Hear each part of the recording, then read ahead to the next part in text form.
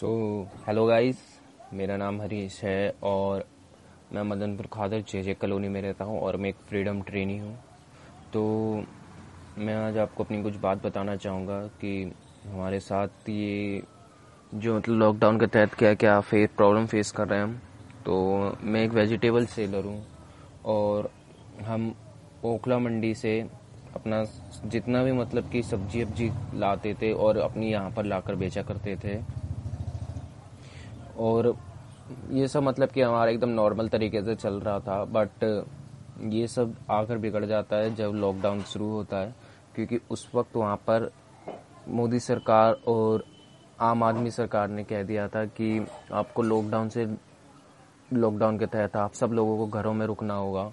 तो हम सब घर में ही रहना पड़ रहा है मजबूरी में। बट अब हमें ये दिक्कत हो रही है कि अब धीरे धीरे हमारे पैसे ख़त्म होते जा रहे हैं। हम लोगों को सब्जी लगानी ही पड़ेगी और फिर लोगों को सब्जी मिल नहीं पा रही है। जो थोड़ी बहुत एक जो जने लगा रहे वो रेट को ओवर रेट करके बेच रहे हैं। तो अब ये परेशानियां आ रही हैं। और इसके बाद एक दूसरी दिक्कत ये है हमारी कि हम अब मंडी नहीं जा पा रहे हैं। क्यों? क्योंकि हमें अभी तक पास नहीं इशू किया गया है। क्यों इशू किया नहीं गया ये मुझे पता नहीं, बट मैंने बहुत ट्राई करी। मैंने 1031 पे कॉल किया, उनका हमेशा बिजी आ रहा था।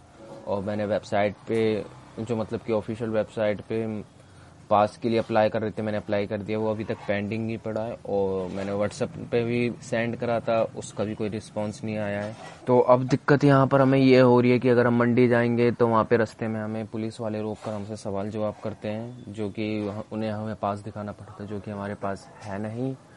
और प्लस पुलिस वालों हमसे मतलब बदसलूकी करके बात करके हमें मारने या फिर लाठी चार्ज करने लग जाते हैं, जिस मारे हम जा नहीं पा रहे हैं।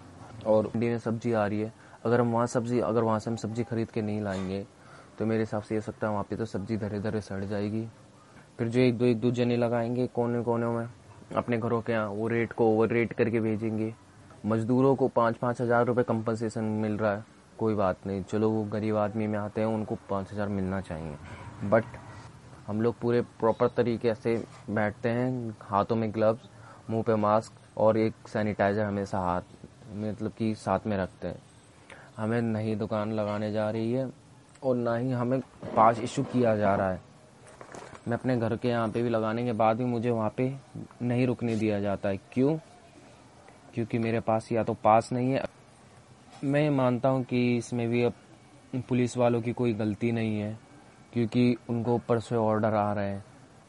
हुआ था कि मतलब मेरा जो दोस्त था अमित, वो भी गया था मंडी लेने, तो जसोला से आते आते उसको पुलिस वालों ने मारा था। किस वजह से मारा? कि वो मंडी से आ रहा था।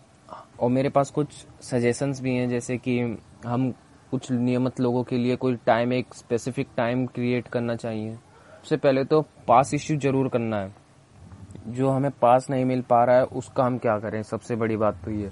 उसके बाद मैं कहना चाहूँगा कि हमें एक स्पेसिफिक टाइम मिलना चाहिए कि इतने बजे से इतने बजे तक इतने लोग रेडी लगा सकते हैं और बाद में इतने बजे से इतने बजे तक और लोग यहाँ पे रेडी लगा सकते हैं, ताकि इसमें सोशल डिस्टेंसिंग का भी पालन हो और लोगों की भीड़ भी कम आए। दिल्ली सरकार ने बहुत अच्छा काम किया है कि इन लोगों ने सबके लिए कुछ ना कुछ सुविधा कर दी है। पर मेरा दिल्ली सरकार से एक सवाल है, क्या वो मंडी वालों के लिए भी कुछ करेंगे कि नहीं करेंगे? अब दिल्ली सरकार ने हमारे लिए, मंडी वालों के लिए नहीं किया। मैं बस ये चाहता हूँ कि दिल्ली सरकार हमारे लिए कुछ ऐसी स्कीम निकाले जिससे यहाँ पे मंडी का सामान ओवर रेट होकर ना बेचे और किसी को भी मतलब कि परेशानी झेलनी ना पड़े। बस मैं ये कहना चाहता हूँ।